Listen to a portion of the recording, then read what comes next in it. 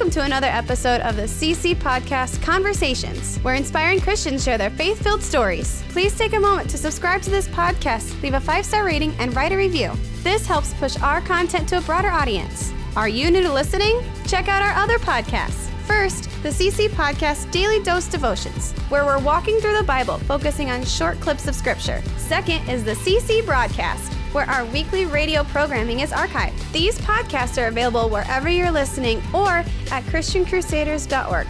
Okay, let's get started with today's episode. Here's our host, Matt Reister, the Executive Director of Christian Crusaders. Hey everybody, Matt Reister with the CC Podcast Conversations. We are at NRB, National Religious Broadcasters. We're on the third floor of the Gaylord Opryland Hotel on the balcony of Andrew Nordstrom, our technical director's room. Such beautiful a sweet view. room. Beautiful view. Oh, I'm going to miss this room. I'm kind of sad we're leaving tomorrow, and I never really got to explore that much. You still haven't gotten your Cinnabon either, and I can see it. Tomorrow right morning, there. it's going to happen. It's going to happen. I can see that Cinnabon right there. So we've got a great interview coming up with David Browning and his son Elijah. David is in music here in Nashville. Elijah is with the American Ninja Warrior circuit and a way bigger stud than I thought. Yeah, we're gonna give Elijah top billing. I'm gonna start over and say, we're doing this interview with Elijah Browning, and this is his dad Dave too. Yeah, but because they're both studs, and they're both super humble about it too, which is crazy. Hearing that interview, I was listening in as you guys were doing that, and Dave's like, yeah, it was cool that helped get Katy Perry's career off the ground. And it was cool that I, got to work alongside, this actor. Tons of stuff, and he's pretty cool about it, nonchalant, cool customer. And then Elijah, who very much you can tell his dad and mom have raised him well. He's so well spoken and really humble, but big stuff, right? I mean, he's getting stopped and asked for pictures in airports, and it's just amazing. And the ninth finisher last season place, on American Ninja Warrior, which I didn't know that much about that, and I didn't know how big of a deal that is, but now I do. Yeah, very cool. We just rewatched that episode with them, which was pretty cool. To see him on the screen there in the second to last episode of the season, getting that close to being the winner as a 17-year-old man, it's amazing. I think this interview will make a splash with people who are fans of ANW. Is that what it's called? ANW, yeah. That freaks me out because the ANW I know is like the root beer. Yeah. Yeah. No, ANW, like ANF, but ANW. One of the things we want to say on here is just invite anybody. If you know anybody who you think we ought to interview on the CC Podcast Conversations, we've just cranked out like 10 or 12 interviews in the last 2 days. Yeah. We're going to have a ton of content. I think we want to make a commitment once we get back from NRB to be doing an interview that we release once every 3 weeks or so. And we do get a lot of recommendations, and honestly, not all of them fit what we're trying to do. And so if you're okay with us not following through on your recommendation, we'd love you to send it in and kind of let us decide if it fits or not. Because one thing I learned here, Andrew, is there's so many stories. I mean, people walked up to our table. Oh, yeah. Now, granted, a bunch of people walked up to our table who we kind of said, no, this isn't really going to fit what we're doing. Right. But there's a few that we would have never known about if they hadn't just walked up and said, here's what I'm about. Just about all of them. Yeah, just about all of them that we had yesterday and today. Just blown away by that. One of the things I love the most about this is we're just the guys kind of behind the scenes. I'm not the American Ninja Warrior stud. I'm not the singer-songwriter that Casey Beathard is, or the stud that David Browning is. I'm just the interviewer, but I love being able to be the guy that gives these people's stories a platform. Yeah. So that they can have the impact on other people that they've had on me. Well, and honestly, it's a blessing to hear you do these interviews. You have a gift of being able to pull those details out that help tie it together, that help kind of bring people, bring the story back home and help them kind of recognize, wow, God's at work in that person's life and that guy's life. and what's he doing in my life too. And yeah, so it's been great to hear all the interviews this week and appreciate that. Totally. And obviously we can't get this done without you, who've cranked out a ton. I mean, we have flipped these things around. Like this interview we just finished, and it's probably going to be up 3-4 hours after it was completed. Sure. So great work to you as well. We should say thank you to Nazareth Church for we got a technology grant from them, and without them, we'd be working with older equipment. The equipment that we were able to get through that helped us crank these things out quickly and efficiently. So appreciate that, Naz. Absolutely. Hey, enjoy this interview. Check out the other ones, and a few of these, I think every one of them the Lord's going to use to bless some people. Yeah. But some of these are going to be like, peel you off the wall type stories. Absolutely. And so obviously you're not going to sit down there and binge like 24 hours worth of content, which is about what we've got right now from this last week. But come back, share it with friends, help us kind of expand our reach, not for the sake of our own name, but for the sake of God's name, for his fame, and for the sake of the gospel. And thanks for tuning in. Amen.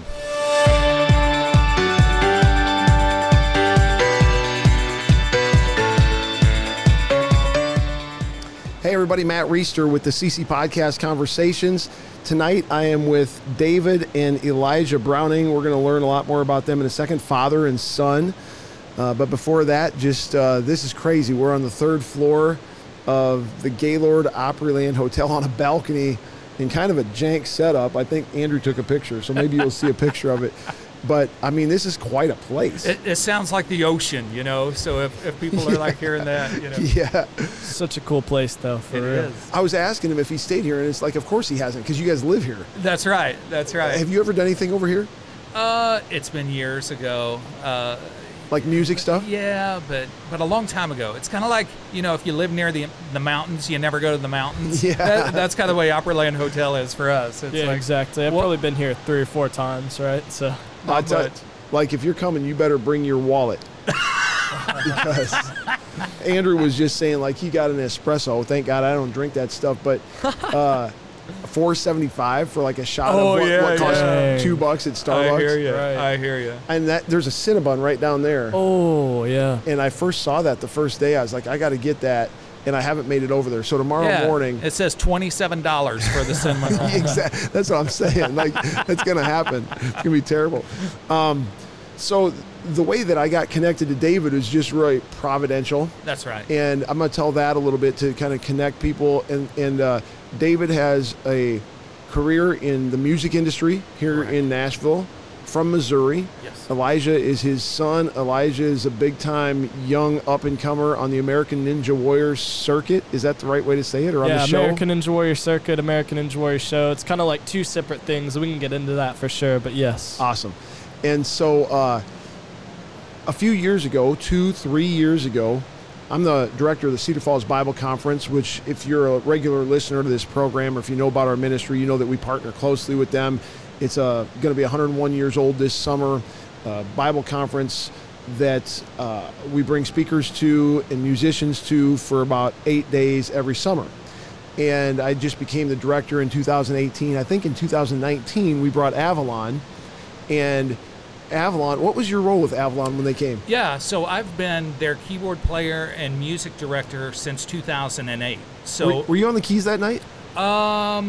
I don't believe I was that night. So some nights, if it's more track oriented, or Jana, the lead singer, is doing a piano set or something, they don't need me. However, I was in Florida last week and they couldn't get me off the piano. They needed me for the whole time. Yeah. So it just really varies from event to event. Of course, if we're doing a big tour and lots of dates, full band and all that, I always joke that I'm the Paul Schaefer, like off the David Letterman show.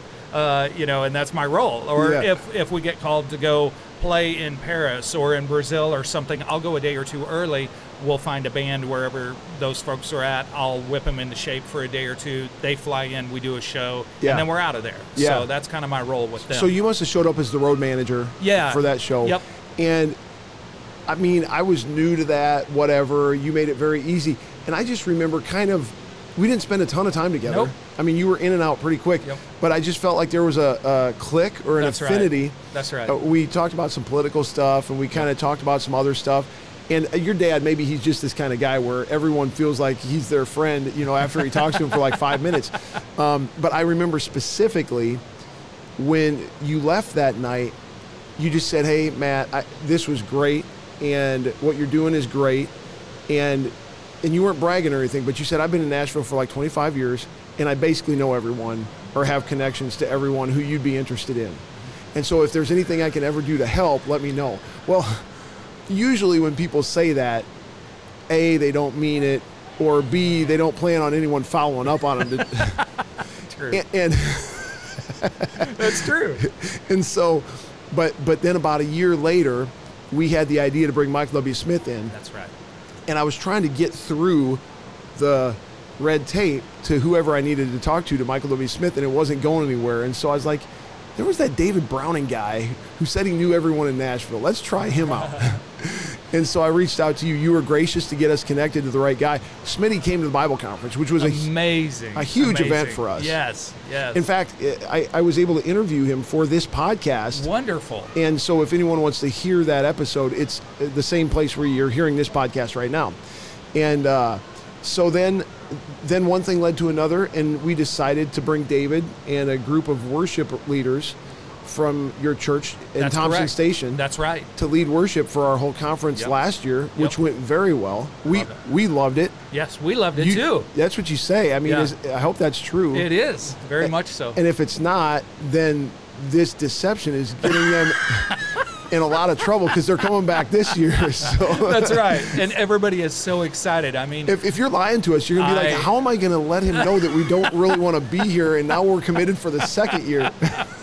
no, it's so interesting. We, everybody who comes up, with me in that worship role, first of all, they love to worship, and it's all over them all day, every day. They just can't get away from worshiping.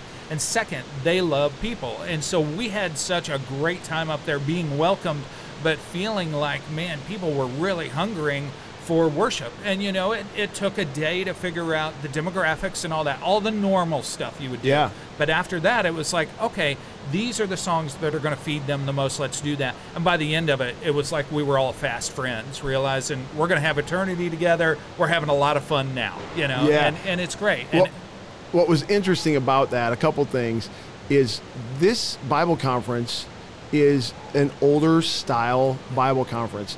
And we're really in a transition where, we want to draw in a younger generation, but we want to do it in a way that doesn't abandon the Right. people who've been around. that's right. And I mean, from a purely music style standpoint, I myself probably fit in the younger demographic. Right. But I've got an affinity for the older music That's right. just myself. That's And so I understand that kind of tightrope Yeah. that we're trying to walk. It is. And the way that you guys navigated that with your song selection, the way you did it, I had a few people who I thought were going to be the people who were going to come chew me out for getting rid of the old gospel whatever style and bringing in this band with drums and guitars. Yeah. who came up to me by the end of the conference and said, Matt, that group you brought in was awesome. And then I was able to tell them, I think they're coming back next year. They're like, awesome. Good. So the other story, so we were supposed to have because we still want to bring different genres in. That's right. And I mean, so it had a long, rich history with like Southern gospel type music. And we're going to continue to bring in groups like that from time to time. And there's a group called the Rick Webb Family that's a kind of a family gospel group. And they were scheduled to do the opening concert on Saturday night at last year's conference. And a bunch of the people who love gospel music were really excited about that because it's like, okay, we haven't thrown the baby out with the bathwater. Right. We're still going to honor, some of the preferences of folks who've been around for a while. And I got a call the morning that they were supposed to be in concert that night, said, we're all sick with this crazy virus, not COVID, but they could not make the trip. That's right. So we have no concert. So I called you. I'm like, David, you guys are on your way up here. Is there That's any right. chance you can throw together a concert? Because these guys Yeah. bailed, and it's either you or nothing, and I'd rather have it be you. Yeah. So you guys came off the van, Yeah. threw set We things up, had like an hour to an hour and 10 minutes to prepare. if that. Yeah. Like And- you hadn't been to your hotel yet. You No. basically drove through the night or got up way we early got in the up morning. way early. Yeah, and Lindsay had flown in part way, so she met us, there. And we're literally calling her, going through songs and arrangements and who's going to sing what, and working out keys on the way up there. And this isn't like a worship set of like 20 minutes. We're talking an hour and a half, hour and 40-minute concert, So we're talking a lot of tunes and who is going to lead, who is going to talk where, all those things, And so then the people, there's no way for us to get the word out Nope. that the Rick Webb family's not coming. and So we don't look like them. or sound like them. That's right. And so people are showing up expecting the Rick Webb family, and I get up on stage and say, oh, sorry, they're not here.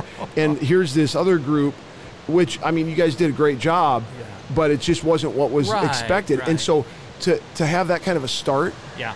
and it was then tough. and then to have it turn into what it was the rest of the Right, week was right. just praise the Lord for Well, that. and absolutely, and I had been through enough of those situations before where you get thrown into stuff, and all you can do, you can sit and complain, or you can be like, okay, those are the cards we're dealt. What do we do? And so at the end of the night, just being fully open here, everybody comes off stage and they're like, oh, that was terrible. I said, no, it wasn't. We know exactly what we need to do tomorrow morning. And by the next morning, we did a good worship set. We could see people warming up. Which was amazing that you're Yeah. able to shift and pivot That's that right. quick. And it's like this is where we need to go, and these are the arrangements. And I'm going to go to the hotel, and I'm going to make some medleys of hymns and all that. And by Sunday night, 24 hours later, it was like we were the heroes again all of a sudden. It was great. So you just have to pivot. You have to pay attention to the congregation. And, it's kind of like, I often talk about fishers of men.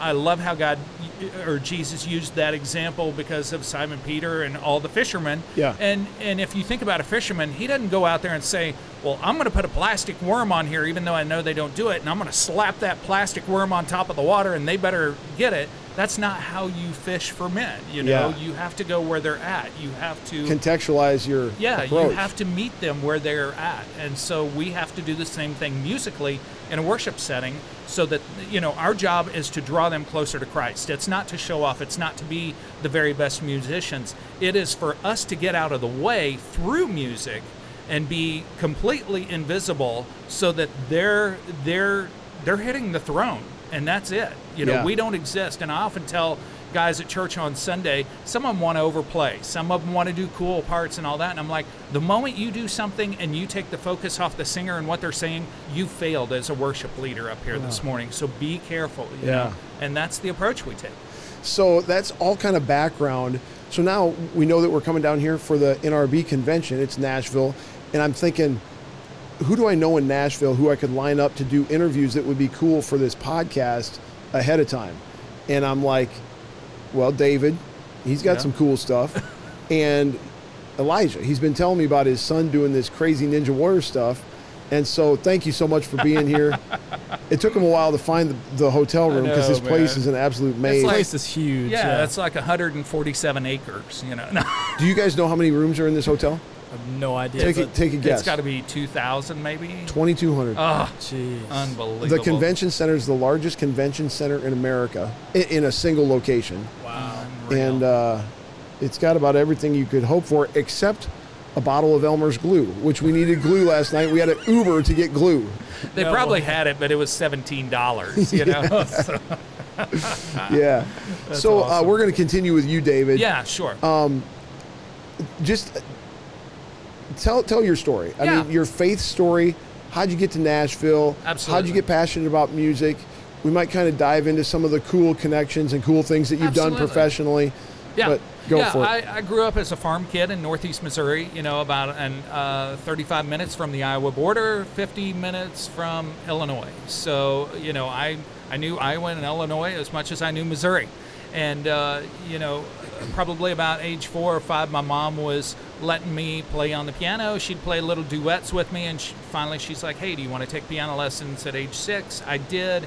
Went on, played saxophone in school, became a saxophone major in college, and I knew even at that point, that I was going to play professionally. It wasn't going to be like, hey, I'm going to go play, on a bar band on a weekend or anything like that. And my folks are like, oh, wait a second. If you want to do music, teaching would be a really stable, good thing to do. And I was like, no, I'm going to be doing this. I'm going to be touring and all that.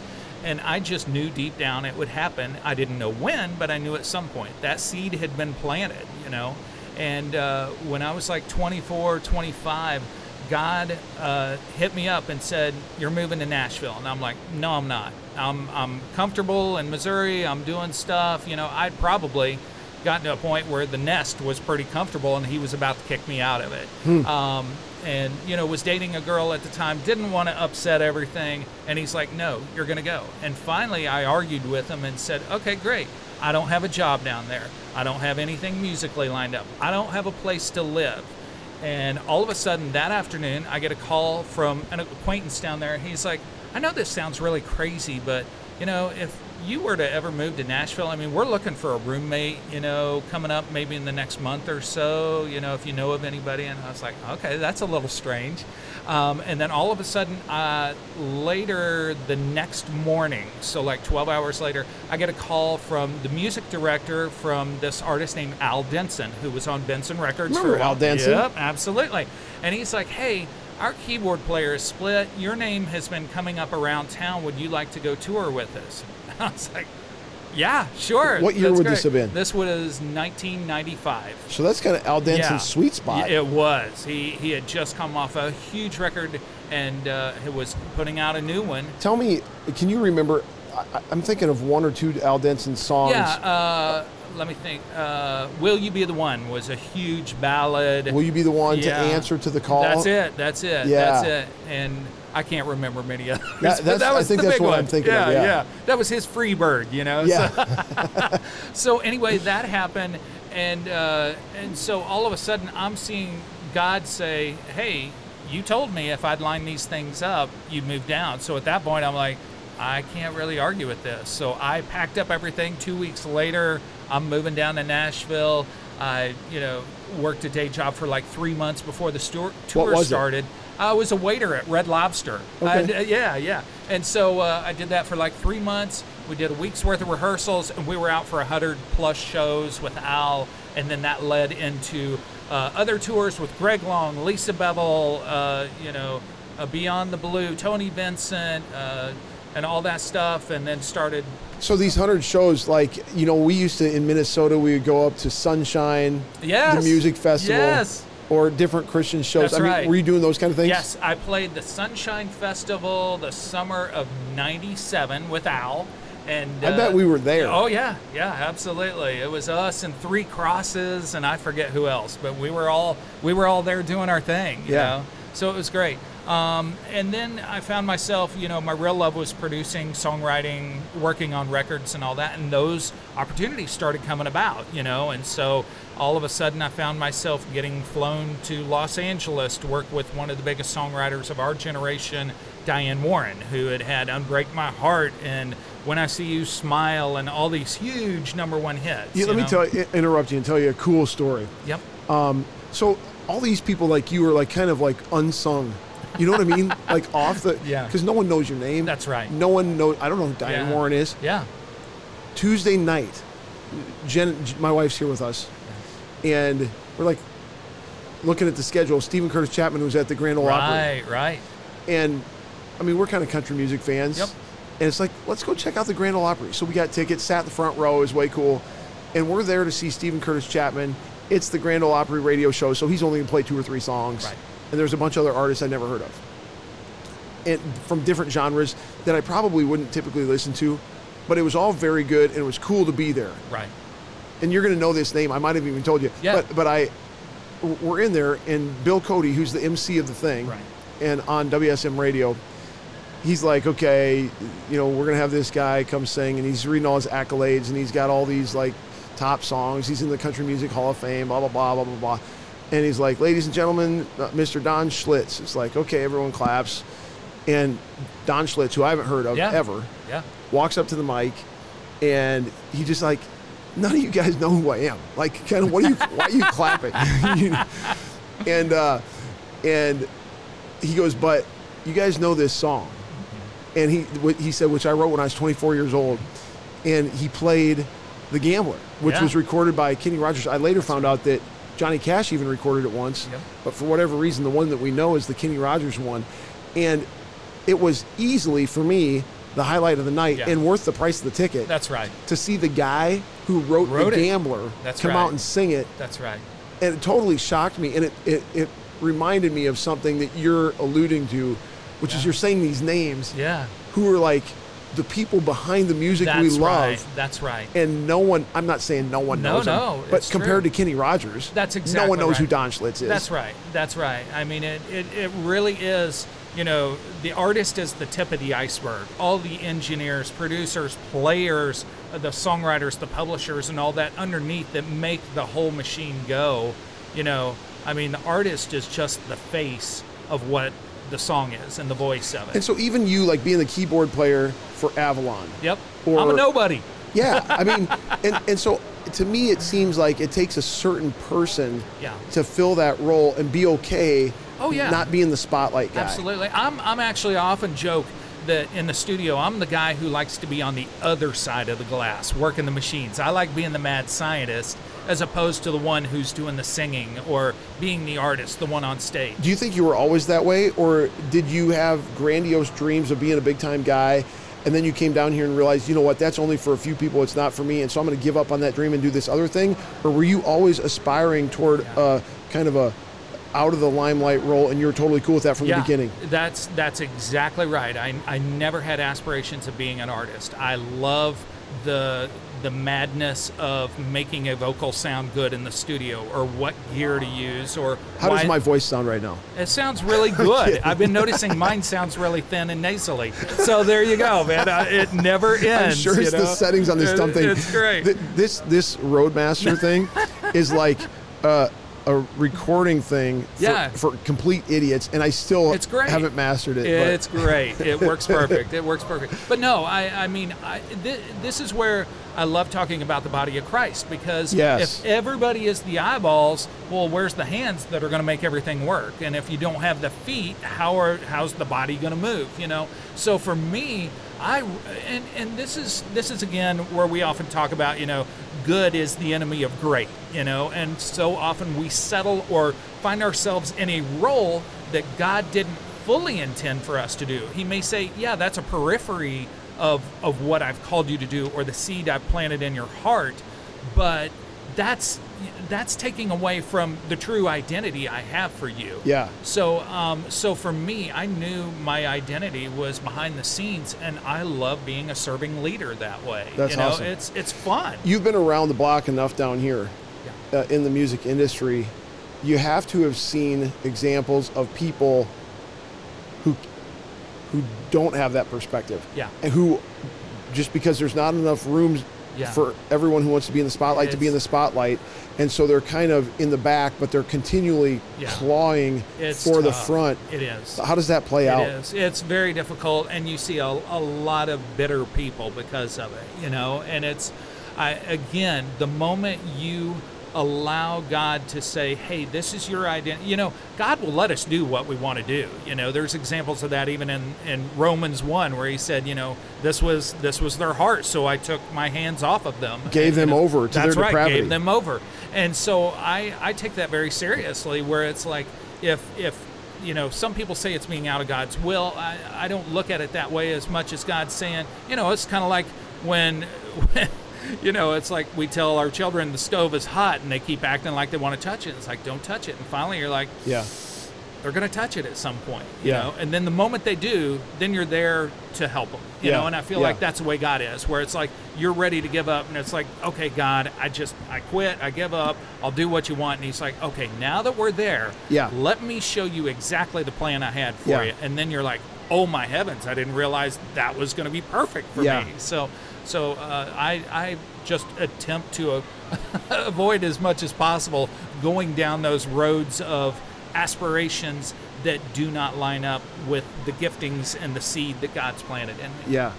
So along with the things that you've done, you're out writing with Diane Warren. Yeah, You're doing all of her demos and stuff, and then the next week I'm flying to New York to work with Sony and working behind the scenes on Celine Dion and Jennifer Lopez and Mark Anthony stuff for their new albums. And then I'm back in Nashville working with this new young artist nobody's heard of, Katy Perry, when she was 15 years old, and spent 3 years, developing her as an artist and stuff, and doing a Christian record on her at the time, and stuff like that. So there's all those cool little moments, but it again, I love, the path that God has for us. Sometimes to get to Chicago, He needs you to go to Omaha in the process, know, and the moment we yield to that and let it happen, man, what a great ride you get to experience to the destination. So lay over the top of that, just kind of your faith journey. Yeah, I mean, absolutely. Were you, I don't mean this, like, were you solid from day one? Or No, it's interesting. I remember waking up, it was June of 1979, I think probably around June 10th, if I'm not mistaken. Wow. It was a Sunday morning, and I woke up and I was like, oh my heavens, today's the day that I get saved. It was a radical, I looked around the room and there was peace and joy. I can't explain it. Did you have a background in the faith? Yeah, my mom used to take me to church. My dad was always working cattle and pigs and stuff, so he never took me, but my mom would take me, so Sunday school, all the normal Southern Baptist stuff, Yep.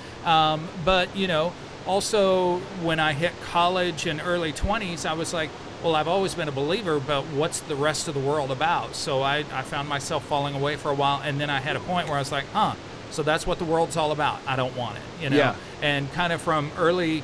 Did you say where you went to college? Well, I attempted to go to 2 different colleges. What is now known as Truman State University in Kirksville, Missouri. Northwest Missouri? Northeast Missouri. Northeast, yeah. Went there for a while, and then I went to Mizzou for a little bit. And college just wasn't for me. Elijah and I were talking on the way here how math and some of those things just don't compute in our heads. And that's okay. Totally. And that's our thing. And when we get to Elijah, that's the thing that I'm excited about is, listen, not everybody has the path and the gifting of college and then a job and all that stuff. So you just pushed a button, and I need to say something here. Go for it. We're having the same discussion with our son. He's a senior. Yep.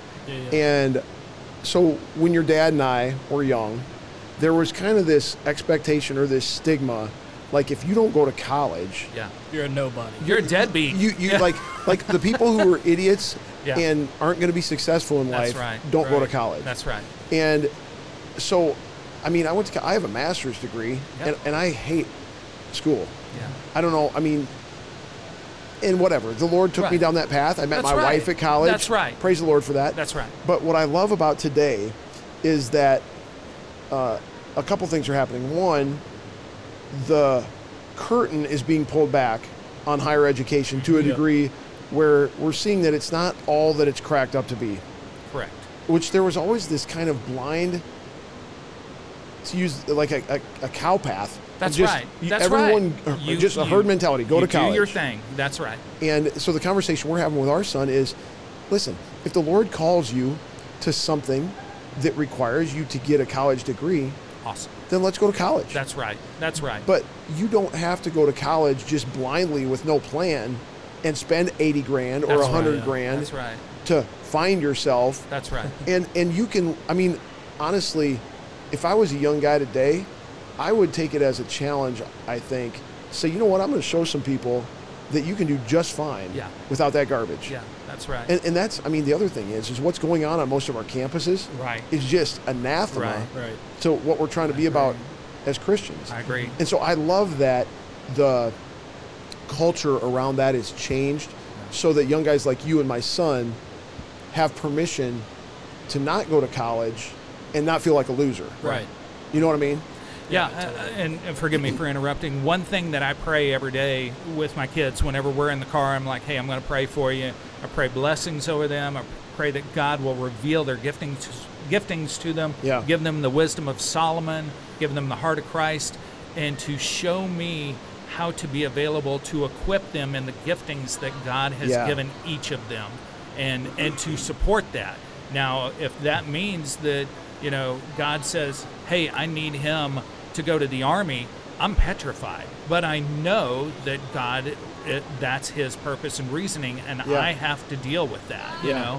know? If he says, hey, I'm going to spend 2 years in Florida mentoring under a great businessman who's made millions of dollars, I'm like, okay, if that's where the Lord has gifted you, Yep. it will be obviously known. Follow it, you know? I love it. So college, and then what?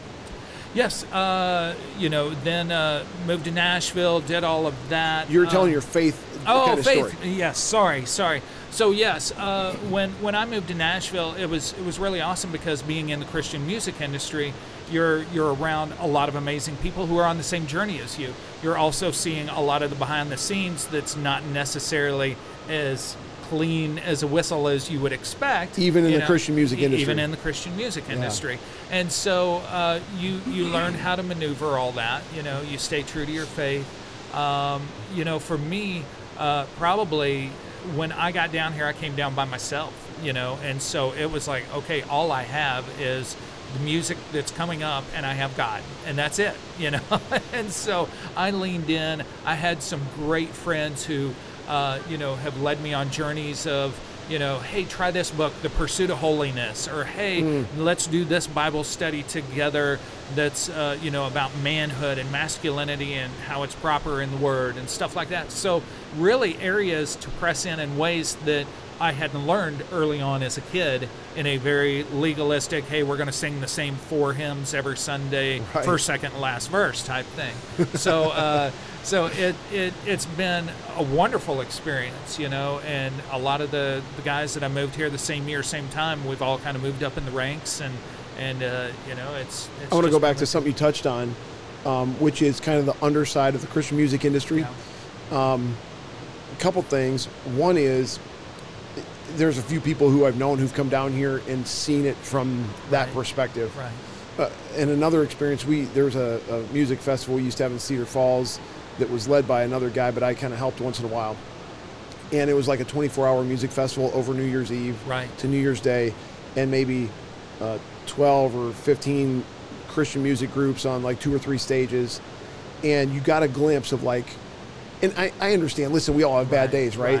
right. And so if you got a snapshot of me on a bad day, Right. you might leave with a conclusion that Of this course. dude is a fraud. Of course. But there are some people that are just like, no, man, Yeah.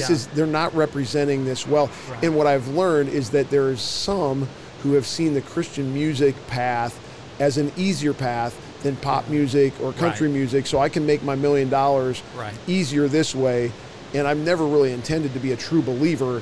It's just the easiest path. Now, Yeah. I'm going to ask you to speak to that in a second. Sure.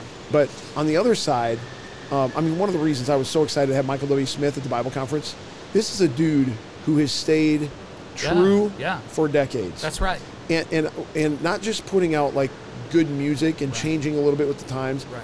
but his faith and his true orientation has been to Christ Right. the whole time. Yeah. And that's so admirable, especially over is. the course of decades. Another guy who, Tim Rosenau, plays guitar for Toby Mac, Yeah. Yeah. and he's from Cedar Falls. Right. And the things I hear about Toby Mac are just like, this guy is Yep. the real deal. Real deal. It truly is about the kingdom. Yep. It truly is about Christ. And knowing a few of the anecdotal things I know about the belly side, the underside of the Christian music industry, it makes people like that even more inspiring. Right. Let me say one other thing before you comment on this.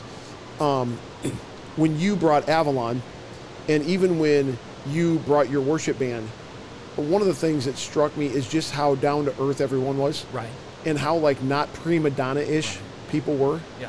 And you even went out of your way to say, man, we are easygoing. I mean, we want to do whatever you want us to do. And of course, we're paying you to do this. Right. That's appropriate. But it's not this like, hey, the rock stars are here, everyone step aside. And That's right. You know what I mean? That's right. Yeah. So, I mean, Yeah, it's interesting. I often use the analogy of, let's say you and I were on the battlefield, you know, and we're trekking along, and all of a sudden you get shot in the leg and you go down. I don't look at you at a soldier and say, well, stupid, you got shot, good job, way to go. My job at that point is to pick you up and get you out of harm's way. There are definitely people in the industry who choose to sin willfully, and there are some who are just terribly struggling. So I've really attempted in my older years here to take the approach of, I want to find out what's going on. I want to be available to them. I want to pick them up. I want to pray for them. I want to do something tangible. Let's go grab a bite to eat. Let's talk. Let's hang out. Do you need me to cry with you? What do you need, as opposed to just letting them go, Yeah. And so that's kind of been my focus. There's definitely folks who, like you said, hey, this is an easy route, a means to an end, and all that. I've seen that plenty of times. I've seen a lot of people struggle with their sexuality. I've seen people who have egos beyond measure. It definitely happens. It's there. All I know to do is to be true to myself and who God has called me to be, and in the same time hope that the way that I conduct myself is an influence to those around who don't feel the same way, and maybe have an impact. Yeah, absolutely. So that's. So what would you say in your music career? Now I'm thinking about, like, from a worldly lens. Yeah. What are a handful of the coolest things in your mind that you've been part of? The number one coolest thing, and this happened about 6 years ago. I got asked to go play keyboards for a Christ for All Nations event in Ghana. And Wow. Christ for All Nations with Reinhard Bonnke years ago had this, he was kind of like the other Billy Graham, so to speak. And so Daniel Kalinda, who came out of the Brownsville, Texas big revival thing in the 90s, has now taken over for Reinhard. Reinhard passed away a year or so ago. So anyway, we go over there and we find out we're playing in a landfill. So literally they have the stage and all this, much like a summer festival. It's in a landfill. It smells like sewage. There's goats running around eating the trash. There are little fires everywhere. There's these nasty little huts everywhere that we realize that's where people are living in this landfill. And they've taken dozers in the week before and cleared it out. It's in that area, the number one, like, Muslim area, and we're not talking like kind people. We're talking about people who would behead you if you... Militant yes, Islam.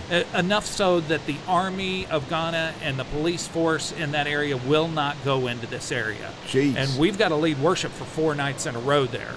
And so the first night... To Jesus Christ. Yes, exactly. Not to Muhammad. No, it's Jesus Christ. And so we're there, and the first night it's like 95,000 people. And we're watching people getting healed. People who have never seen before are seeing. People who have never walked before are walking. Like legit. Not legit. like whack out. And it's funny because the rest of the band and I were like, those have got to be plants. No, this can't be real. This can't be true, because we're skeptical. Well, and the stuff we see in America in large part is whack. That's right. So the second night we go back, there's about 125,000 people, so 30,000 more than the night before. Word's getting out. There's this big thing. Jesus is showing up. People are getting healed. More healings, more deliverances of demons. I mean, I'm seeing all this, and I'm like, I can't believe this. I'm weeping because I'm like, I've read this in the Bible. I just didn't know it happened. So the next night, 250,000. The last night. What? 420,000 people on the last night, and they're singing and dancing in the middle of this smelly, sewage-ridden So I'm an Iowa landfill. Hawkeye football fan, dude, and I'm going, that's 6 Kinnick stadiums. Yes, and they're all screaming at the top of their lungs and singing. I mean, it's like louder than the PA system. It's mind-blowing, and we're all just sitting there, like, what are we a part of? And literally, I remember coming home from that, and for the next 3 weeks, just bawling my eyes out every day. It was like postpartum. It's like, we're all like, we want to be back there. We want to be in the presence of the Lord right there. As bad as it smelled, you couldn't drink the water in the area. All those things that we take for granted as people of the United States. And we're like, we just want to be there. We want to be worshiping this way. And if that is just even a glimpse, a scratch of the surface of what we're going to have in heaven, I mean, it's just hard to fathom. It was mind-blowing. So that's been my favorite. Number one by far. Number one by far. What else is on the list? I mean, it's been fun to follow Katie's career and, realize we were a very big part of that early on. Get it off the ground. Yeah, we see her from time to time, and she's always like, oh my goodness, how's your mom, and how's all this stuff, and oh, I missed this, that, and the other. I mean, she's not forgotten where she's come from, and that's been cool. I mean, I still get to work on records with all of my youthful heroes, growing up, the people I heard on the radio, and now I'm sitting in the same room with them, and they're asking my opinion on something. Golly, guys from Toto, guys from Winger, I mean, all these bands that I grew up loving, and they're asking my opinion, and I'm sitting over here like, you gotta be kidding me, and I never thought this day would happen. So it's, working with Diane Warren. I mean, she is the sole songwriter of her company, and she's worth over $1 billion as a songwriter now. Wow. And it's like, this is everybody's legend and hero in the songwriting world, and here I am demoing her songs and saying, no, you need a key change here. Are you sure? Would that work? Yeah, I think it would. And I'm like, I just told Diane Warren what to do with her songs. What am I thinking? So it's, God has allowed me to have a crazy life. If it ended tomorrow, it's been marvelous, and I don't know why me.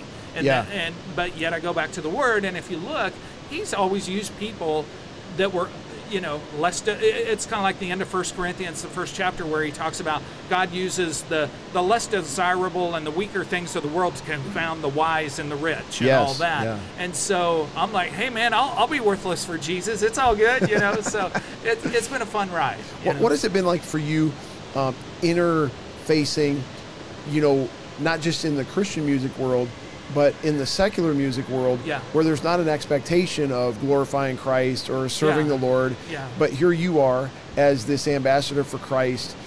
How do you navigate that, or how have you seen God use you in a spiritual way in those arenas? In those situations, I just try to, I won't beat them over the head with Jesus. Yeah. I'll smile a lot. I'll encourage them a lot. Hey, you're doing great. This is incredible and all that. And they'll be like, you're the nicest guy in the world. Why are you doing this? And be like, well, I just, I'm a believer, and I really believe in encouraging others and all that. Yeah. And so all of a sudden they're like, oh, wow, wait a second, So it really does open a door just by being Jesus as opposed to talking about Well, and what's cool about that is they've also then seen you, like, be around them when they're not necessarily being glorifying to the Lord, and they've seen you not judge them or not call them out or say, stop talking like that. And I mean, that is the spot that they're in. If they ask, I'll talk about it. But I also realize that they've not had the touch of the Holy Spirit yet, and the Lord has not called them at that moment. But I can be the one that, as Paul talked about, forgive me, I'm paraphrasing, Apollos waters and all that, but to God brings the increase, and so I don't know whether I'm the one planting the seed or watering or what it is. I just have to be available, and if there comes a point in time of talking about Jesus, we do, and if not, I just try to love them well so that they question what's going on. That's great. Yeah. We're listening to a preacher who's talking through the book of Daniel, and he's talking about living in Babylon. Daniel gets pulled out of the people of Israel and exiled to Babylon and trained, basically intentionally brainwashed and taught to be Babylonian. That's right. And he thrives as a man of God in this foreign place. And increasingly, we are living in Babylon. We are. And a microcosm of that is the secular music industry that you have worked in. And so you've learned to thrive in Babylon and still represent Christ, not give up your moral compass, not give up your faith foundation, but interface with people in a way that, as the Lord sees fit, He can use your example, your testimony, your lifestyle to make Himself known. Yeah, absolutely. It's you have to have fruit hanging on your tree, and that's really what it comes about, You can say you're a Christian all day long, but if you don't have the fruit hanging on the tree, Yes. That's the way it works. So Elijah's been sitting here for 40 minutes, for the most part, saying nothing. Have you learned anything about your dad in the last few minutes? Yeah, I mean, I had always kind of heard bits and parts of his story, but to hear it all laid out and stuff, that's really cool, Yeah, totally. Now we're going to pivot to you. So like, have you always been into climbing on stuff and jumping around, like Ninja Warrior stuff, or did this develop later? Where'd you get a passion for all this? Right. So I had always been a kid who loved sports and who loved being outside. And, like, yes, I always loved climbing trees. I always loved jumping around off of things. But I'd always also been a kid that was like, I'm not amazing at football. Like, I'm good enough to play on a team and stuff. I'm not amazing at basketball. I'm not good at soccer at all, right? So, like, I played all these sports. I wasn't great at any of them per se. And so when I was like 5 or 6 years old, I started watching American Ninja Warrior. And I was like, well, that's really cool, you know? Like, these guys are going out there on this obstacle course that at the time no one had ever beaten, right? So there's a qualifying round, a semifinals round, and then 4 stages in Vegas. No one had ever beaten all 4 stages when I started watching the show. It had been unbeaten. Let me ask a question just about how that works. When you say the 4 stages, are the 4 stages always the same? Like, No, is the obstacle course the same? They change in, like, not entirely. They change a lot every single year. So there might be a couple of the same obstacles on each stage, but for the most part, they're different every year. In a different order and a different... Right, and just new obstacles in general as well, right? So, like, it might be they move some obstacles around and then they add, like, some harder ones. And they never really make it easier. They just make it harder and harder every year. Okay, so no one had beat it, you were saying. Right, and so I kind of just grew up, like, having that in the back of my mind, like, oh, that was cool, you know? And I'd always watched it every year. And so when I was like 8 or 9 years old, Travis Rosen, who was one of the big ninjas at the time, started doing like clinics and classes at a gymnastics gym, because there's no ninja gyms around here still to this day in Tennessee. Really? Yeah, which is crazy, right? We've got one in Cedar Falls. Yeah, a good one there. I went and saw it last summer. Okay. So some of the guys from Iowa who qualified. Levi Enright and all of them, they were on American That's Ninja Warrior right. last year. That's right. But yeah, so there's still not one in Nashville, which I think is crazy. You all need to open one. You're an entrepreneur. I know. So I've looked into it, and like me and my family tried for 5 years, you know, kind of jumping around, but it just like wasn't where the Lord was calling us at all, to be honest. Right. But we definitely looked into it, and I coach kids in my backyard, so I have 20 students in my backyard. Wow. Because I have a huge rig in my backyard that I built with my grandpa. But yeah, getting back on. So I started doing classes with Travis Rosen and stuff, and kind of similarly, I wasn't great at Ninja Warrior to start out. Like, I definitely was in like the bottom half of the kids, right? And honestly, it was more just the work ethic, and that like I determined this is what I wanted to do. I was like, Ninja Warrior is what I want. So I literally just worked as hard as I possibly could at it, right? It was like, if I go to class once a week, I'm going to train at least 4 or 5 times a week on just whatever I can find, right? And so I ended up just like moving up the ranks in his classes, got to his advanced class.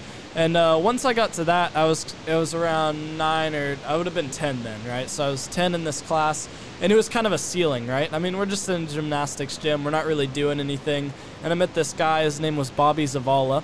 He was probably like 23 or 4 at the time, right? And he was like, hey, there's competitions outside of American Ninja Warrior and like, you know, outside of your little class you do at a gymnastics gym. And I was like, what? Like competitions? Like all I see is the show once a year, right? And he was explaining it to me. And so there's this it was the first ever season then when he was telling me, right? So there's the National Ninja League, which is the big one. There's UNAA, NSN, there's a ton of other leagues, right? But it's a competition sport outside of the show. And so at 10 years old, I was like, what? This is awesome. We got to go do it. And so me and my mom and Bobby and some other kids, we drove down to Atlanta, Georgia. This was December of 2015. And I did my very first ever competition. And again, like everything else, I didn't do great. So it was a 2-stage comp. They're all kind of random. There's like 1-stage comp, 2-stage comp, 3-stage comps. It all just depends on what the gym wants to do. And a stage has to do, like a stage is an obstacle course? Right, and then the second stage is harder, basically. Got it. And then the third stage is harder, whatever. Got it, yep. So yeah, it was a 2-stage comp. Stage 1, I got the second fastest time. I was like, oh, sweet, right? First competition, but stage 2 is what matters. That's what you're placed on, right? Got it. And so stage 2, I ended up getting dead last. And I was like, what the heck? I got DQ'd on the first obstacle, and I was like, I just went from getting second fastest time and like this was my dream to then like crying in the bathroom, right? Because I just lost. And the owner of the gym was like, hey, you're in the younger age group. Do you want to just run the young adult age group for fun, which was 13 to 17 at the time. Okay. And I'm 10. Got it. And I was like, sure, right? I'll get experience. You know, I want to be the best at this one day, and so let's just go out there and do it. And I ended up getting second place in the young adult division that very same day, like overall. What happened? I mean, was the course easier than it should have been, or did you just, like, what happened? No, I think it was definitely a hard course. I think it was honestly a little too hard, and the way they made the course hard was it wasn't necessarily strength-based hard, it was more technique-based hard. Yeah. And since I was 10 years old, all I had was technique, right? I didn't have any strength or anything, and so I think that's what played into my strengths, and all these kids that were like really muscular 16, 17-year-olds didn't have technique. Wow. And so ended up getting second in that, which was crazy, and super excited, and then I just kept competing ever since then. So that's way cool. So talk about your faith story. Yeah. I mean, it's so cool to hear, you're very blessed to be raised absolutely with a dad like this. I assume a mom who's on the same let me page. tell you, the mom is like, everybody used to joke she's the honorary fourth member of the Trinity. She's amazing. She deserves a lot of credit. Absolutely. I have a wife like that too. Yes. Praise the Lord. Yes. People are always like, Reese, are you married up? I was like, well, yeah, obviously. Of course. It's like, isn't that the goal? That's right. I mean, that's like, right. I don't want to be like, you married down. Yeah. Like, and so I'm always like, babe, I succeeded and you failed because you married down, I married up. So like, whatever. You haven't met Jen yet, but she's downstairs. You'll meet her eventually. That's awesome. Anyway, I mean, and it's just so cool to hear. I can just see how intentional that you are with raising your. How many kids do you have, by the way? We have 3 kids. So Elijah's the oldest, 17 now. Julian is 12. He does ninja as well, very creative. And then Vivian is our 9-year-old, and she is a spitfire, man. She's great. You took her to Awana the other night or something. Were you taking her to church? Oh, I had to take her to a daddy-daughter dance. That's what it So was. we get to the front door, and she's like, "See you, Dad," and she ran off with her friends. I didn't get one dance all night. So Okay, so your faith story. Like, you grew up obviously in this Christian environment. I did. Yeah, so I grew up going to church and everything, and basically up until I was 6, it's like just something you do, right? You're course, just at church and whatever. And so when I was 6 years old, I actually overheard a phone call, and I don't know what the context was per se. We were having like a group of people down to my grandpa's farm. So my grandpa owns a farm, and You're talking Missouri or your mom's dad? my mom's dad. Which is where? This is in Columbia, Tennessee. So it's about 20 minutes south of where we live. Got it. So not very far away. I practically grew up there, right? I spent every Saturday out there for years, so I was probably 12 years old. Cool. And he taught me how to build and how to do all sorts What of kind stuff. of farm? Just like, he just doesn't kind of a run hobby any cattle. farm. Yeah, just some chickens, 15 acres. He built a couple barns. It's just more for fun. Yep. Yeah, and he lives out there. So basically, I overheard a conversation with him and my mom, and he's like, "Yeah, well, the creek water's going to be great if anyone wants to get baptized." And I was like, "What? Like, what is that?" Right? Like, I had heard of it, but I was like, "What is this about getting baptized in a creek? Like, I don't understand." And so I basically sat down with my mom and dad that day, and from what I can remember, right, because I was 6, I was like, "What is this?" And they explained it to me and all sorts of stuff, and I was like, "Well, I want to get baptized." And they were like, "Well, there's more to it than that." And so we explained more and all sorts of stuff, and we got into it, and I basically that day, right then, Like, I'm ready. on our living room couch, confessed, and I was like, Jesus Christ is my Lord and Savior right there at 6 years old. That's awesome. And so that weekend I got baptized in the creek at my grandpa's farm. My son Mason was baptized in a pond behind our house. That's awesome. And it's the same kind of thing. I mean, it's way cool. One thing that I heard just listening to you talk when I was pushing you on, you need to open a ninja gym. For a 17-year-old kid to go, honestly, that's just not what the Lord's calling us to do right now. Mm-hmm. I mean, you kind of gloss over saying that, but that reveals a certain level of spiritual maturity to even have that vocabulary and that way of communicating and the ability to discern that. That's way cool. Thank you. So from 6 years old to now, I mean, you're still just a young guy. I mean, you're just getting started. But what's your walk with the Lord been like? Yeah, it was kind of, from 6 to, I don't even know what age. It was kind of still just like going through the motions. Like, I definitely felt something had changed in me, but at the same time, it was like, still just going to church, right? And so I think actually where my spiritual walk has taken a huge leap has been in the last year, actually probably since American Ninja Warrior filmed in 2021, I'm going to be honest, is probably around March, April, May, I was like, it's crazy being on the show that I had dreamed of for so long and everything, and it really just gets you start thinking about life and being like, well, this is crazy. And so honestly, after that and getting through that season, I was just like, God, you are so good. And I honestly, after that, just started seeking him more and more and more. And I started doing quiet times every day, and I stopped looking at whatever social medias. Like, I have social medias and I post on them a lot, but I was just consumed by them, right? Yeah. Like, I would constantly Spending way look too much at time them. on it. Right. Yeah. And so I was like, nope, I'm going to give that up, and I'm going to focus on my businesses and focus on God and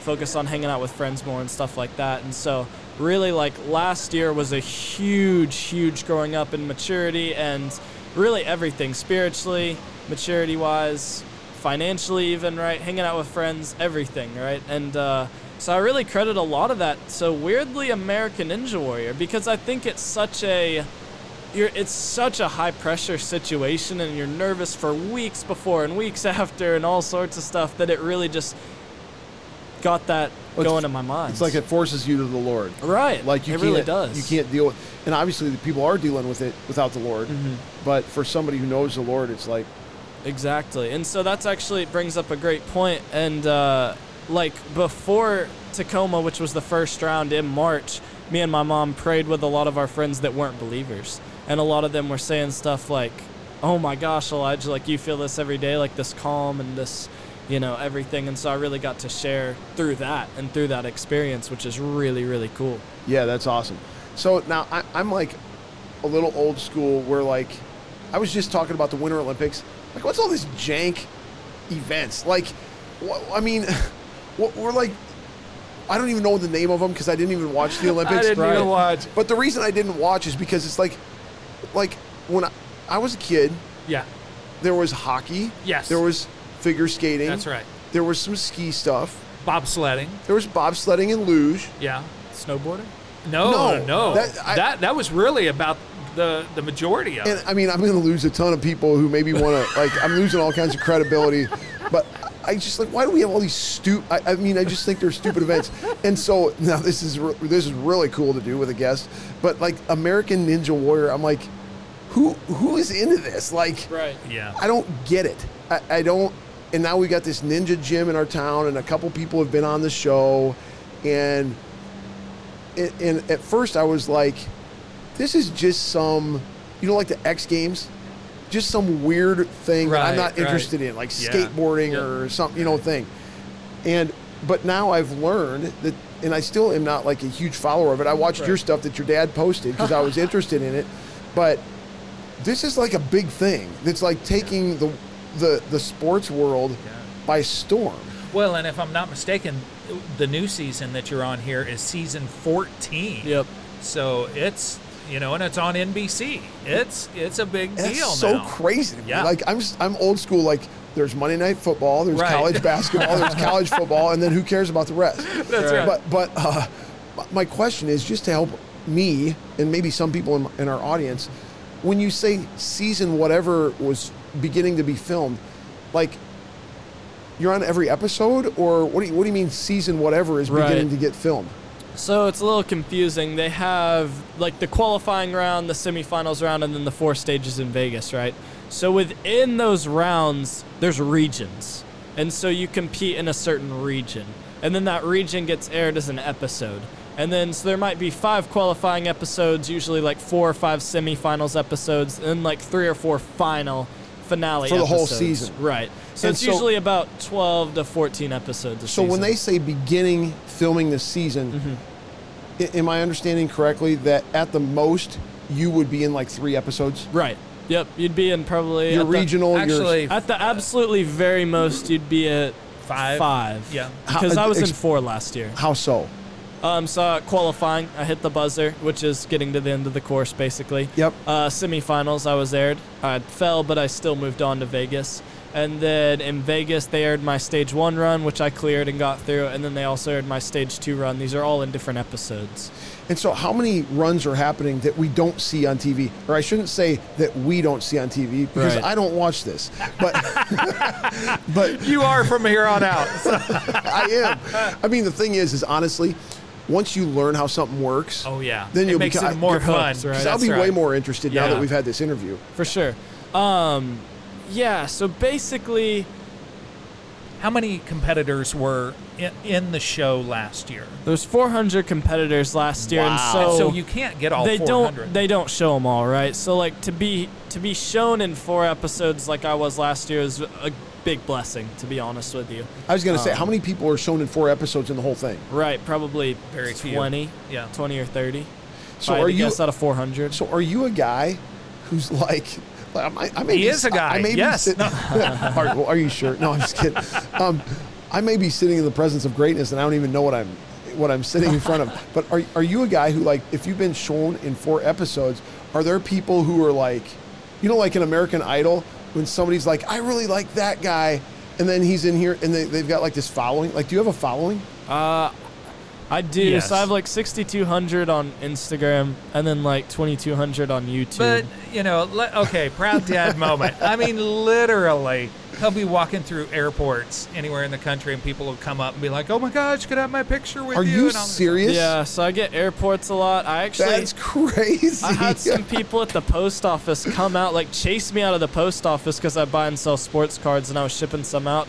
And some people literally chased me out of the post office and were like, hey, thank you so much for being an inspiration to like my kids. And you put Thompson Station on the map, which is a small town right out of Nashville. And they're like, thank you so much for being that guy for our town and doing this and being an inspiration for our What? children. All sorts of stuff. I get that locally. right. I don't get airports. yeah. Oh, yeah, yeah. Like, All sorts like of Nashville places. Airport or other No, airports? all Like I'll over. be in Vegas or I'll be in California and I'll get recognized and all sorts of stuff. Like So here's what we're gonna do. We're definitely getting a picture, and I'm definitely Putting it on eBay. And I'm definitely tagging you Yeah. when we promote this podcast. Oh, So yeah, absolutely. Absolutely. absolutely. that's crazy. Yeah, it's fun for sure. And then you get to share the gospel and that's sorry, go ahead. I was gonna ask about that. So like, obviously this is exciting, and I've known people who are Christ followers in different genres that are kind of big time, football player Right. or whatever, and each person has their own understanding of their kingdom calling in that arena. So an example would be Kurt Warner. You're probably too young. Yeah. You know Kurt No, I know Warner. Kurt Warner. So Kurt Warner was the guy who every single time he was interviewed, it was like, glory to God, Jesus this, Jesus that. David, you were talking about how sometimes you're in a setting where it's like, I'm not preaching a whole lot. I'm not Right. saying a whole lot. Right. I'm living a certain way. That's right. And then when the door opens, I'll say something. Right. So different people have different, I can think of another guy who I don't want to say a lot about because I want to not identify him, but who is kind of a high profile athlete guy who would be more of a quieter, steady guy who's no less committed to the gospel and no less passionate about using his role for the kingdom, but he's just kind of discerned it to be different than Kurt Warner. Yeah, Right. if I can interrupt for just a second, I'll give a great example in a moment, but this kind of goes back to our fishing for men and knowing the bait, Yes. And he realizes if you say too much on a show on national television, You you're get probably canceled. not going to get as much airtime and stuff like that. So you do weigh those things out. That's not a compromise of his faith because I've seen him Yeah. do live things on YouTube where people are like, hey, are you religious, this, that, and the other? And he'll allude to things by saying, if I won this money here, I'd make sure I give, a tithe to my church because that's what I believe in. And then I would help Both Hands, which is a ministry and all that. And that's it. That's Yeah. all he says. But they know right away where he stands, and they know he's still approachable and he's not berating them with his faith. It's more of a loving way of saying, this is how I live it out. Jesus, one of my favorite things Jesus commands his disciples is to be as shrewd as serpents Yes. and as innocent as doves. That's So right. there's certainly some leeway that we have to discern how to be prudent so that we can be most effective in a certain circumstance. But talk about how you view your Right. role for the kingdom given this profile. Yeah, so I agree. It's like if you go into interviews on NBC and you just start preaching, you're probably not even going to get aired, to be honest with you, right? Right. But it's more about how I interact with my friends who are not believers and around the crew members that are not believers Yeah. and around all these people. So it's like if I fall, and that's my dream, right? It's like, all right, I'm not going to go like hit something or go cuss up a storm or anything like that. It's just real calm and like, you know I have a bigger purpose in life, and yeah, this sucks and whatever, but they definitely see that, right? So like my mom got an email last year, and she was thanking everybody for an amazing season and all sorts of stuff, and the crew members were telling one of the head producers that emailed my mom, they're like, hey, we want to thank your son and everyone and you as well for being so kind and generous, and like our staff members are really drawn to Elijah and like how nice he's been to everyone. And so that's more of where I see my calling is like, yeah, if I'm on YouTube or if I'm on something, I'll definitely, if someone brings it up, I'll definitely be like, hey, yeah, I'm a Christian, all sorts of stuff. But if the time is not right, I'm definitely not going to cram it down people's throats. But I definitely feel like I've done a decent job like figuring out how to maneuver it for sure. And I definitely have my friends that aren't believers who I'm really close to come up to me and be like, hey, like, why don't you cuss? Why don't you all sorts of stuff, right? And they're, then I get to share it. Your mom is Asian, is that right? Yeah, she's from where? 50% South Korean. Okay.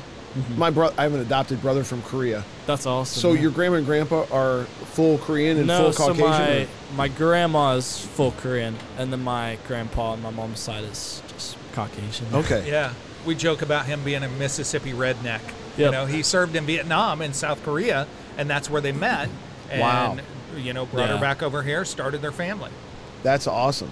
So I've also heard you allude to your mom quite a bit as it relates to your ninja stuff. Yes. Like, is she the one who primarily travels with you and handles all this stuff? Yeah, and she's definitely the big, like I call her my momager, right? So she's the one that like sets my schedules and does all sorts of stuff like that. So like, you got a deadbeat over here or what? Pretty much. Somebody's got to stay home and attempt to pay the bills, You know what?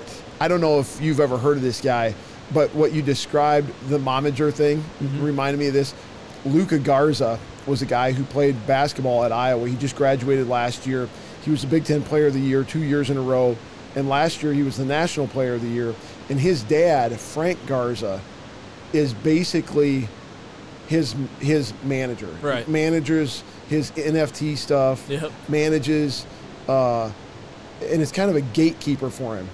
And that's for a guy who's a college kid, like 22, 23 years old. He's in the NBA right now, plays for the Pistons, and his dad basically lives with him in Detroit in his apartment and is still kind of helping to manage that. And they've got the kind of relationship where that works. I mean, for some people that wouldn't work, but that's cool that your mom is willing to take on that role. And absolutely, so everyone kind of goes through your mom to like get to you, like schedule interviews. We had to go through big time red tape to do this tonight through her, So.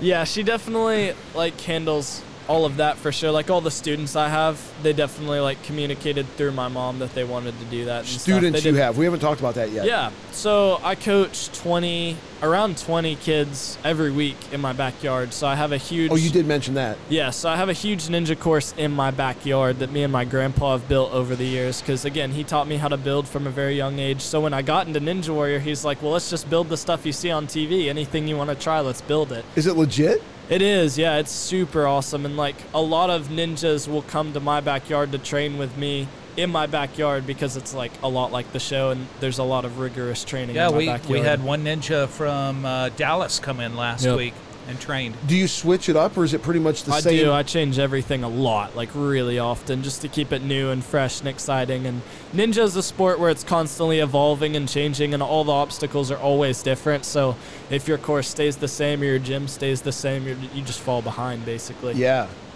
So I remember your dad telling me something. Well, you were telling me about how there was something where nobody under the age of 19 had ever competed on talk about that whole thing. Was that last season? Yeah, so before season 13, which was the last season that's aired, no one under 19 had ever been invited to compete on American Ninja Warrior for like legal reasons, they always said.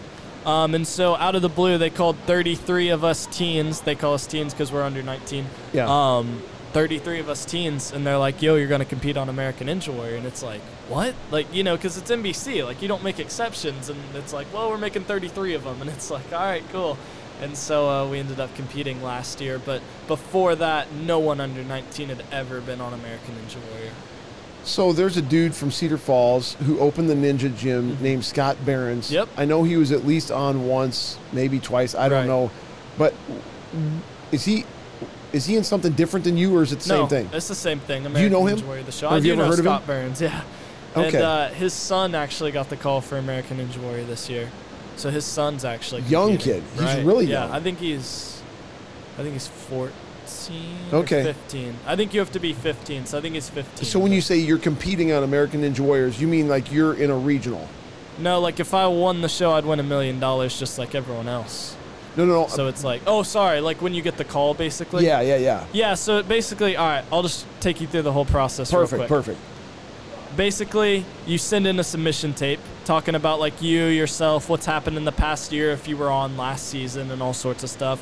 And it's basically just like, why are you on American Ninja Warrior? Why do you want to be on American Ninja Warrior? It's that kind of tape. And then you fill out a ton of questions, sign a ton of stuff, and then send that in. Then it's completely out of your hands. There's a casting team that goes through usually every year around 80,000 applicants. So around 80,000 people every single year apply for American Ninja Warrior. And so they go through each and every one of those, and basically they select the people they like, and then they give you a call. And they're like, hey, you're going to be on American Ninja Warrior season 14 or whatever. And it starts out with, you said like 400 people in each region or something? Right, so it starts off with the casting. So that's like 80,000 people or whatever. Then it gets condensed to the 400 people that are actually going to compete on 400 American on the Ninja whole Warrior. show. Right. So when you say a casting, do I go to a casting or they just read my resume and decide? No, they read your resume and they watch your submission video, basically. But I don't go anywhere and do anything? Nope, just Okay. at home. And then basically you go in your region. They'll assign you a region. So 400 or 500 athletes out of the 80,000 are actually going to compete. Those other 79,000 or whatever, they're not on the show. And so then basically those 400 or 500 athletes compete in qualifying. Then it gets narrowed down to something around like 120. So a ton get knocked out in the first round. Then after that, around 60 to 70 athletes actually make it to the finals, and that's where the 4 stages are where you can That's in actually Vegas. win. Right. That's where you can actually win the $1 million. Okay. So how far have you gotten? So last year I got to the very end of stage 2. There's 4 stages, and so only 4 people last year cleared stage 2 to put that in the concept. So you got to the finals. Right. And you got to the end of stage 2 of 4. Right. So you were in the Vegas. finals. Yep. Yeah. So I made it to Vegas, and then I cleared stage 1, one step closer to $1 million, and then I fell at the very end of stage 2, but I ended up getting 9th overall. I was going to say, so there were 8 people better than you in last Right. season. Yep. That's pretty remarkable, right? Yeah. I mean, that's an understatement. It's just, I mean, for your first year out, we were joking on the way up here. I was like, are you nervous about anything this year? He's like, no, I feel pretty good. I think the only thing that kind of makes me nervous is I set the bar pretty high last year. Yeah. So. Right. So it's definitely motivated me, though, because I'm the type of person that, like, well, I wasn't number 1 last year, right? So it's like it Right. just keeps motivating me and stuff. And so this year I'm super excited to go out and So you go probably kill know it. like all the top-ish guys. Right. We've all been friends since we were like 10 or 12, right? So Is it guys are in their own category and gals are in their own category? Or is it... no, right now we're all together, which is it's actually an interesting debate, right? Because it's like Yeah.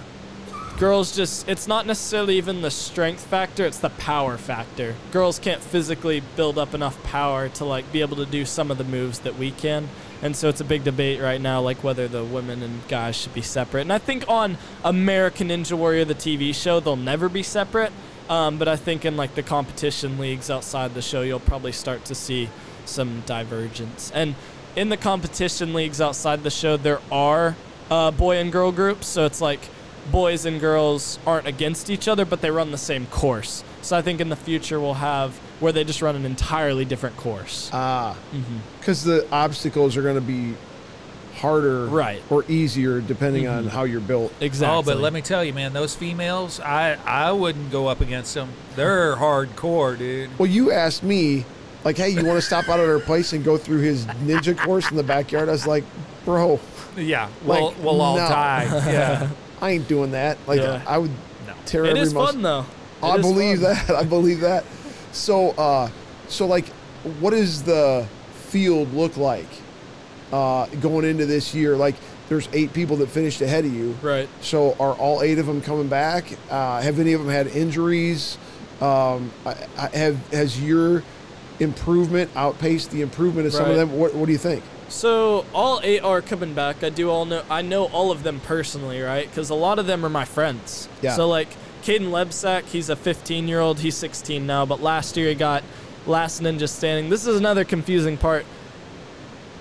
You have to clear all 4 stages to win, and if no one clears all 4 stages, there's a last ninja standing. So no one cleared all 4 stages last year. And so no one won $1 million.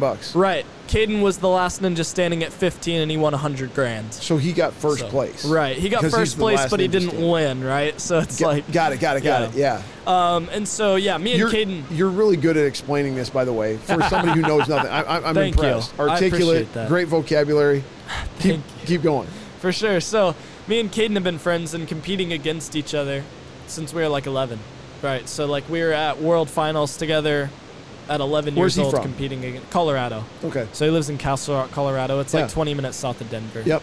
So, but yeah, they're all coming back, and I think the interesting thing about Ninja is we can all improve a ton in a year, but we all say it's still just Ninja, and the problem is like it's such a high, like you can make a mistake so easily, and that's the problem that like a lot of us face, right? It's like we know we can clear all 4 stages. Yeah. We know we have the strength to win it all. Yeah. It's just like putting it all together Yeah. to actually do it. Yeah, totally. You So- got to be flawless. Exactly. That's the thing. You literally have to be perfect 6 times in total. There's 6 total courses to win the $1 million, Yeah. right? So you have to be perfect 6 times, and we're imperfect humans, so it's hard to do. Yeah, amen. So, I mean, winning $1 million isn't the only potential revenue stream through this. Right. How else can you make money doing other, like, do they, you buy and sell sports trading cards? I do, yeah. Do they have ninja ones? They do not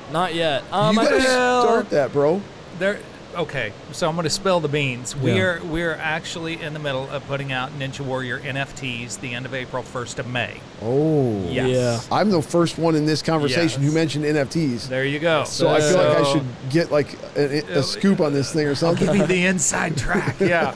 No, but it's true, you know, and it will have the identities of many of them that are on the show, and Who's doing this? You? yeah.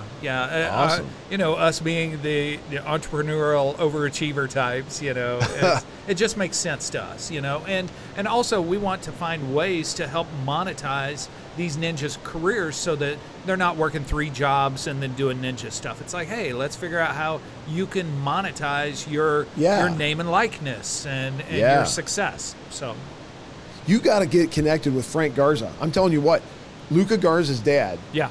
I mean, he developed all this NFT stuff for Luca. Yep. And I Yep. know that everyone's doing that now, or it's Yep. it's like growing and Yeah. growing. But man, that's good stuff. Yeah, there's good stuff. His first NFT that he sold, I think, and he auctioned it off, and I think he had some actually real things with it, like a pair of basketball Right, shoes that were right. signed and a whatever, and you get to come to my basketball camp or whatever. Yeah. In addition to the NFT. Yeah. But I think it auctioned off Yeah, for like what- $45,000. Yeah, we're gonna Dang. have some really unique things about what we're doing with ours. I'll explain later. Yeah, offline. But you know, the beautiful thing is, you know, we're kind of taking the approach of Elijah in his trading card business. Why are we not doing digital versions of trading cards? And Well, I we're was taking just that wondering approach. that. Yep, Yeah, that's and you've got an understanding of that world, so why not leverage that? Yeah, exactly, for sure. So there's a potential revenue stream. I mean, how else? Are there? YouTube and YouTube's yeah. a big one, and then coaching kids. Yeah. I mean, you know, a lot of these ninjas are like heads of gyms, right? They're managers of big Yeah. ninja gyms, and so they coach like a couple hundred students, which So is like crazy. runners, track athletes, they get sponsored by like Nike or Right. Asics or whatever. I mean, is there any like equipment sponsorships or any? What am I trying to say? Like, yeah, I know what you're trying to say. Not at the moment. I think the problem is Ninja Warrior right now is a TV show, and then there's a competition league that no one sees outside the show, right? Because Yeah. if I wasn't here telling you about it, you wouldn't even know it existed. no, I wouldn't. And so there's like, we're all pro athletes outside of the show, but just no one really knows that it exists. Is the Yeah, problem. it's like pro rowing or something like. exactly curling. Yeah. Yeah. But obviously, if it's got a TV show, I mean, rowing doesn't have a TV show. You know what I Right. mean? And curling doesn't. So Yeah. so the star is rising It is, on for sure. ninja stuff. And I think definitely it's kind of the problem that like the NFL had, right? So I mean, like you had players that played in the 80s and 90s who Yeah. couldn't live off the NFL. Yeah. And it took the NFL about 100 years to where you could live off of being an NFL player, right? And so Yeah. now they're crazy contracts. I mean, Patrick Mahomes signed the $450 million contract and When? stuff, but That was prior to this season. Yeah. Did you hear about Aaron Rodgers just the other day?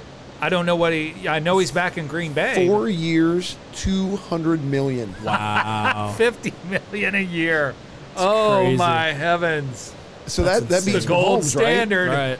That's Yeah. insane. So what you're saying is you're plowing the path, and someday some punk kid is going to be getting paid. Right. And here you are, like, can't rub two nickels Well, together. and it is very interesting. I mean, there are rumblings about does this become an Olympic sport in the next handful of years and stuff like that. So there is recognition of it being legitimate, and what does that look like? But it still is a little bit of the Wild West. It's a young sport, even though it's had 14 or going on 14 seasons on TV. That's crazy. And stuff like that. Has it been one season per year? Yep.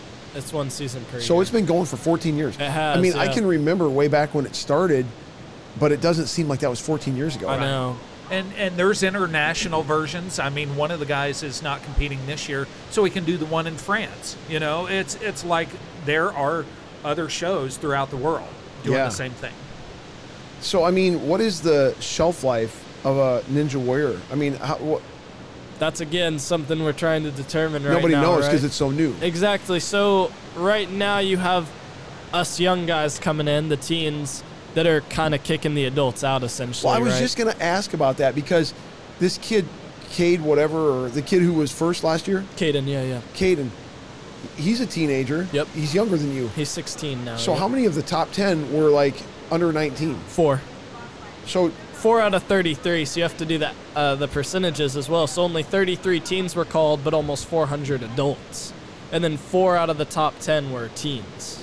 So, I mean, are the adults torqued off about that, or is it just the sport is evolving and that's the way Right. it is? You have a split, right? You have some that are like, y'all are too young to even be out here, and it's like, bro, I just beat you in this competition. What you mean?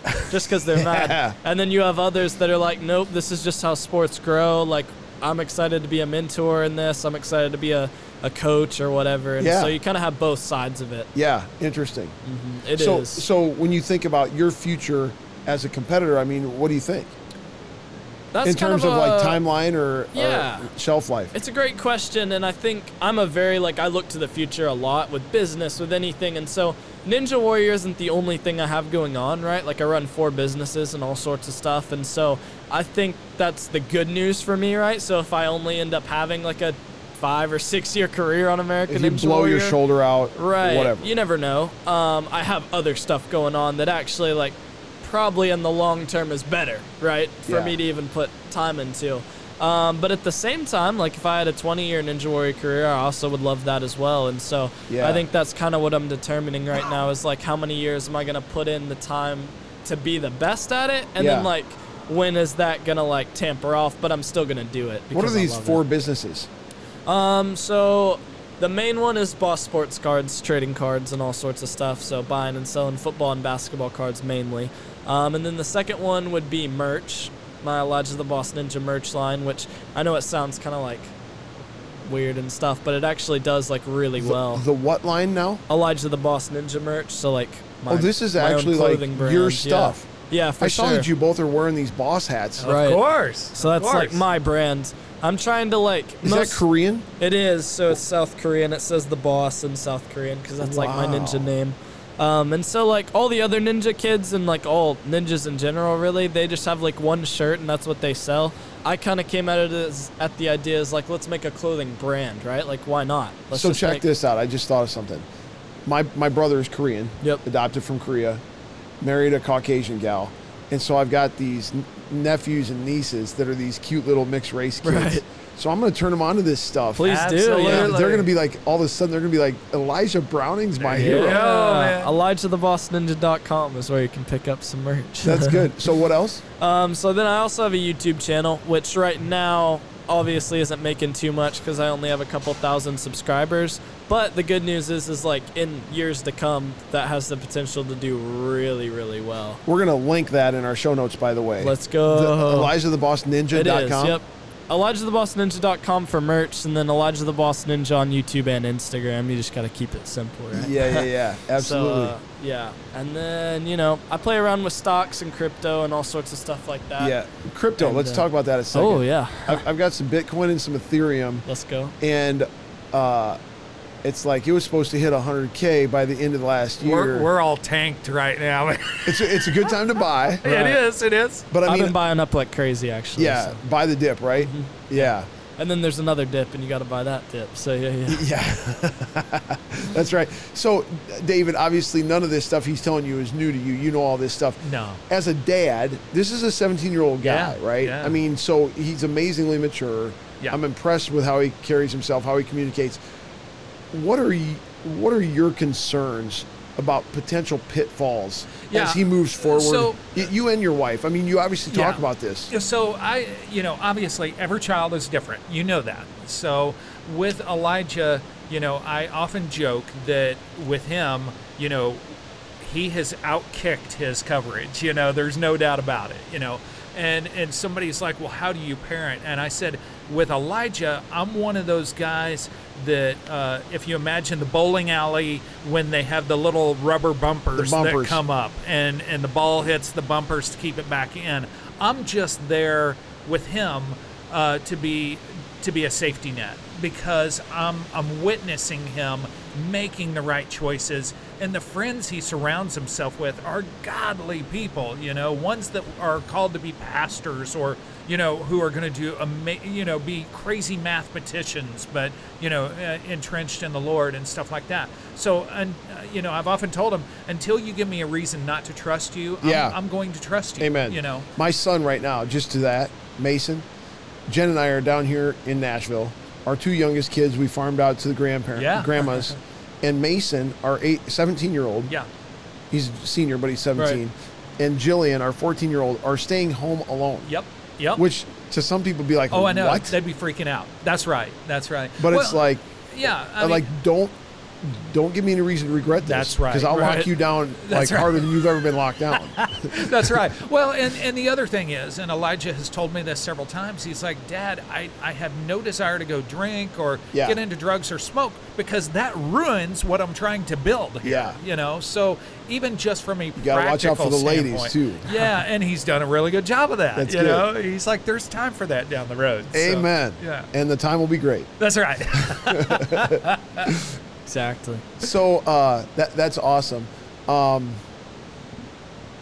was going to ask something else related to that.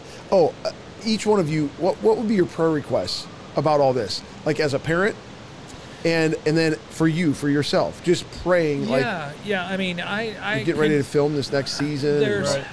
There's two consistent prayers I have, and I pray in front of them because I want them to know it.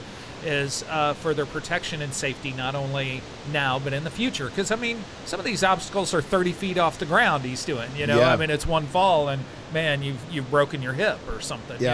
But also that the Lord would make me the dad that I need to be for them. And I pray that in front of them because I want them to know I'm not perfect. I'm a work in progress. Yeah. We're brothers in the Lord as much as we are father, son. Yeah. And so my prayer request is that I can be the best dad for him and not stunt what the Lord has for his life and going forward. That the Lord will equip me so that I can equip him, or give me the wisdom to know how to push him forward and make help him be exactly who the Lord intended him to be, and not be like, well, you really shouldn't do that, you should do this instead. Hey, I have my life and my shot at what I'm doing. I'm not going to dictate what he's doing. That's between him and the Lord. Amen. So. Yeah, I think mine would be that I can glorify God through this experience and whatever I do, because that's definitely something that I want to keep my focus on. I'm definitely going to try to accomplish a lot in this life and do some crazy stuff, and some outrageous goals that I've set for myself. And so I definitely want to keep that focus on him. And so. Are you willing to name one of your outrageous goals out loud?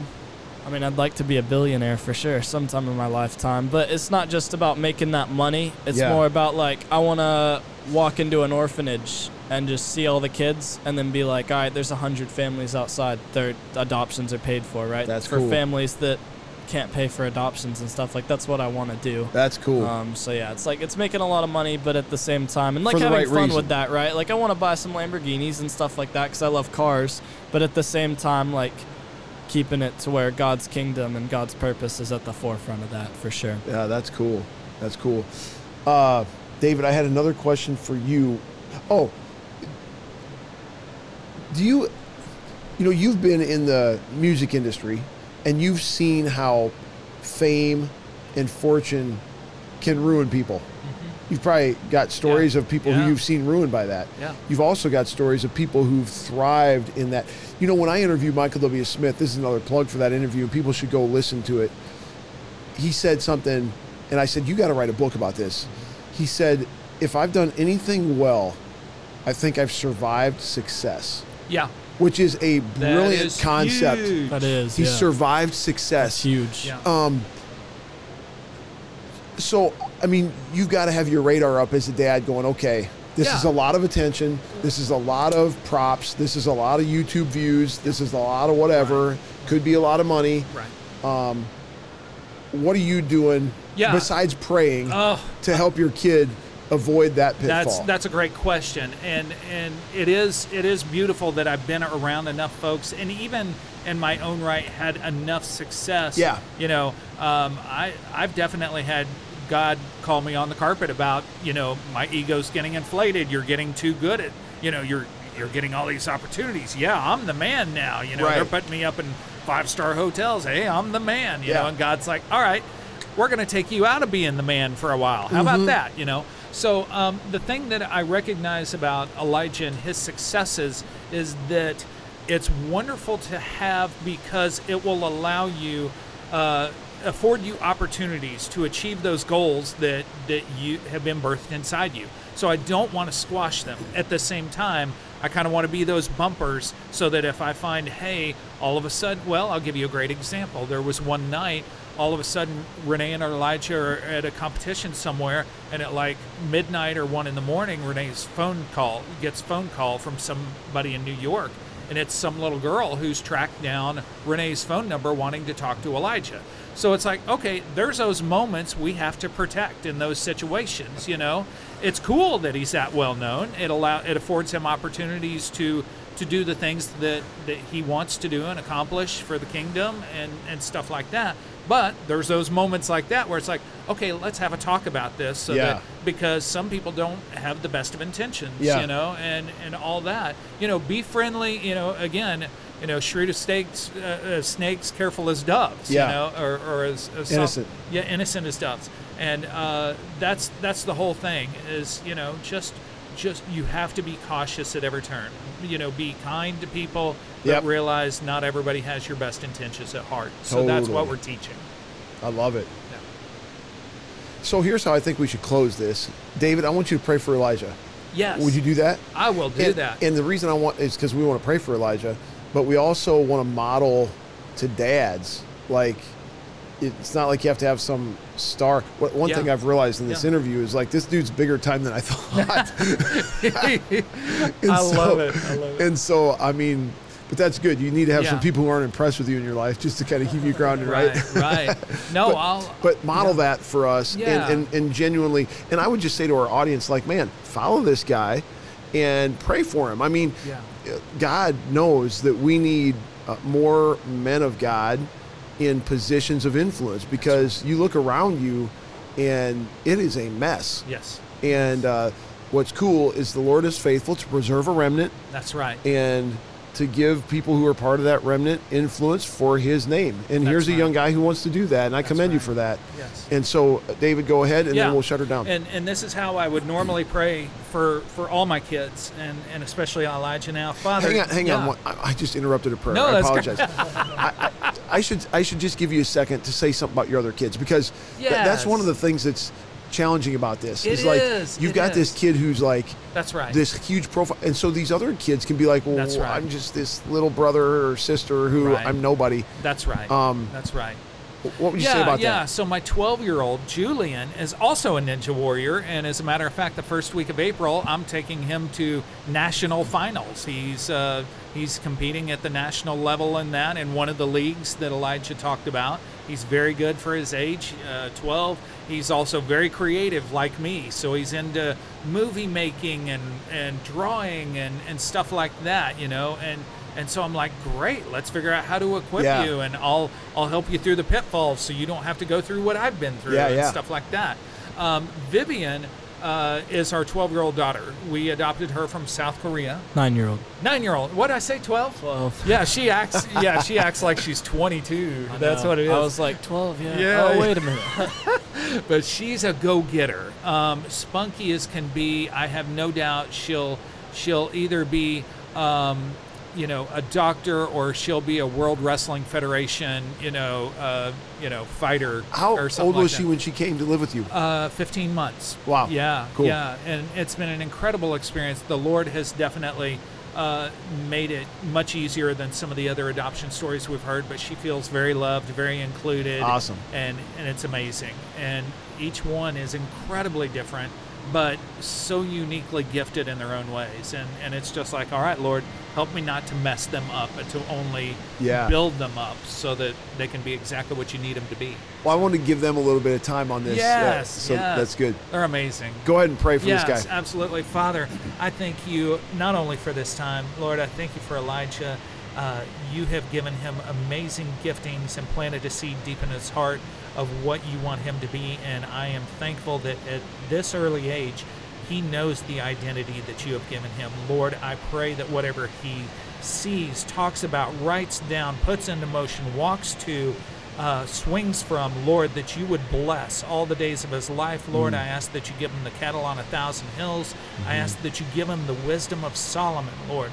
I ask that you give me wisdom and courage to stand in the place as a dad for him and not get in the way of the work that you're doing in him, Lord, but only to be there as a safety net, to be there as someone who can encourage and give me the resources that he will need to accomplish the goals that you have laid out in his life, Father.